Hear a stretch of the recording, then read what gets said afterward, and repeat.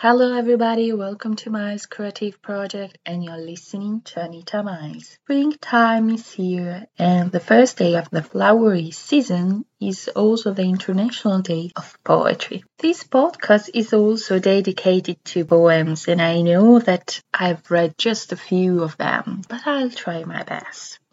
Anyway, what is the first thing that comes in your mind when I say poetry?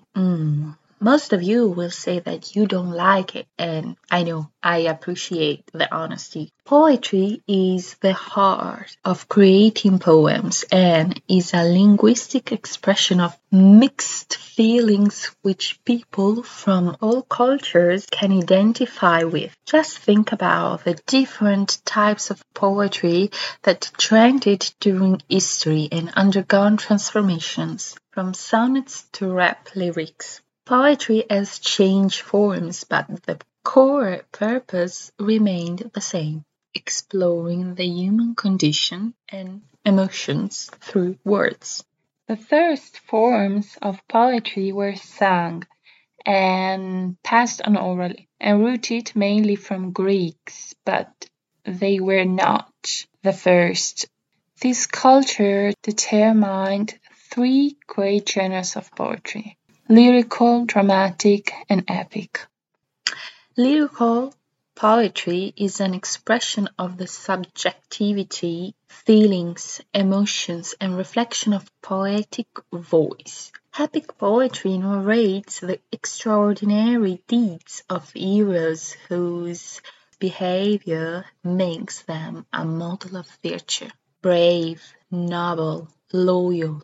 Some examples are the Odyssey and Iliad, written by Homer, or also the Frenzy of Orlando that I've mentioned in the love episode. Dramatic poetry is written in verse, involving in an experience or a set of situations, creating tension, conflict, and expectation. Depending on the purpose, is divided into comedy, tragedy, and drama. Nowadays could be called plays. All three genres changed, but most importantly, lyrical has evolved over the centuries, and I should mention the Italian movements of Sicilian school, Dolce Stil novel, curly love, Baroquism, but also Romanticism, Transrealism, and so many others from other parts of the world, creating different forms of lyrical poems. And I'd like just to pick some of them. Are you ready? Firstly, sonnets that were not invented by Shakespeare, but by Giacomo da Lentini in the 13th century in Italy. And the most popular structure was 14 lines with 11 syllables per line, ordered into groups of 4 verse and 2 groups of 3 verse. The first quatrain of the following sonnets is something that you should have learned by heart at my high school. Tanto gentil e tanto onesta pare la donna mia quand'ella altrui saluta, che ogni lingua dev'en tremando muta e gli occhi non l'ardiscon di guardare. Dante Alighieri describes her angelic and platonic lover Beatrice. Extremely beautiful and gentle is this woman that people became suddenly mute and nobody dared to look at her. Just read it if you have the possibility. For Dante and his unrequested love. Advice to the man: do not just dream, but take actions. Next one is the haiku, originated in Japan, but today is written by authors worldwide. Its beauty often becomes the bane of impatient writers. Capturing a single moment or experience in just 3 lines and 70 syllables or less. It's hard. The patron saint of haiku is Matsushio Basho. I don't know if I pronounce well, but the following is a translated haiku written by him. The spring is, the sand was already in the air, the moon and the Yule. spring night with the moon in the haze is a particularly evocative image with the yew that is a bloom tree. The next one is Irish and it's called Limerick. It consists of 5 lines which have the purpose of making laugh, but usually is nonsense. A sort of drinking song popularized by Edward Lear in the 19th century, and the following example describe its function. The limerick packs love anatomical into space and it's quite economical, but the good ones I've seen so seldom are clean, and the clean ones so seldom are comical. Next, it's a famous lyrical poem form, the ballad, which came from La chanson française, whose structure is often used for songs. Ballads in poetry are storytelling divided in 3 parts. Firstly, setting the scene. Second, developing the story. And at the end, bringing the story to resolution. This is the typical structure.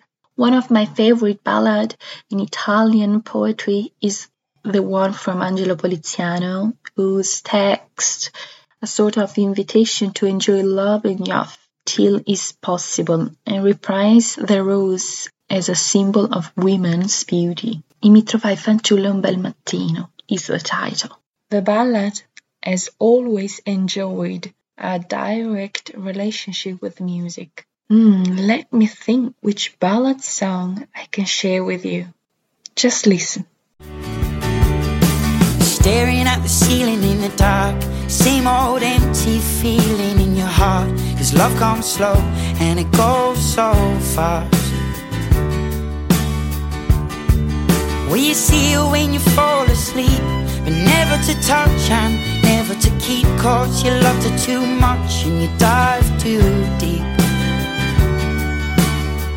Will you only need the light when it's burning low, only miss the sun when it starts to snow, only know you love her when you let her go,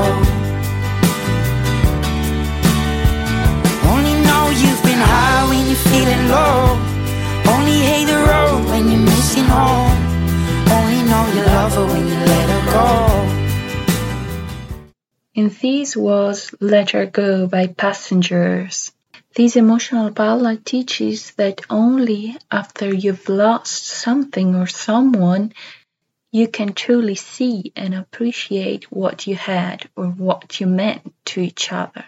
Anyway, the last example is a modern and open form called free verse, because you have the freedom to choose whatever words, patterns, and rhythm you want. It tends to follow the rhythm of natural speech. Wait a minute. I can see another connection with the music. There is a similarity to freestyle and rap. Just think about no rules, natural speech rhythm. Maybe I will discuss about it another time, another episode.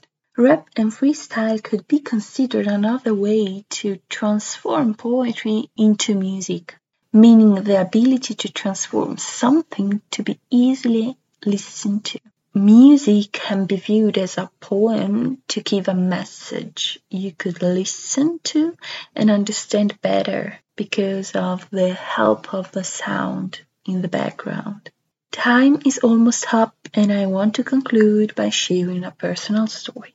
Poetry has the power to bring people together. My dear friend who died last year that I've mentioned in the grief episode, go back to listen to it if you didn't, and I became closer thanks to a poem. The story is long, but I try to resume briefly. In the last year of middle school, about 15 years ago, our English teachers suggested making a class project about a movie and working on the historical backgrounds. She decided to choose Greece. Then the teacher divided the class in couples to work on different subjects. My friend and I worked on a poem. This activity got us closer. We were spending time together. The poem was The Tiger, written by William Blake in 1794, and I will read just a few lines. Tiger, tiger, burning bright, in the forest of the night, what immortal hand or eye could frame this fearful symmetry? And what distant deeps or skies burned the fire of thine eyes? On what wings dare he aspire? What the hand dare, says the fire? It's a poem in which the author asks so many questions of the tiger about its creator and its traits. The poet wonders how the creator would have felt after completing his creation. But the core is about a specific hidden question. Did God exist? This poem is looking for possibility of the coexistence between good and evil without saying it out loud, but through metaphors. The fact is that poetry is a form of expression in which you can hide messages that can be caught only if you pay attention, and therefore it's not actually appreciated 100%. But if it can be turned into a song, maybe it will be easier, in my opinion. Therefore, I think it is interesting to have lyrics when I'm listening to a song because I feel the words through the sound of the heart is even better. What do you think? Stay tuned for more. XOXO Anita Miles.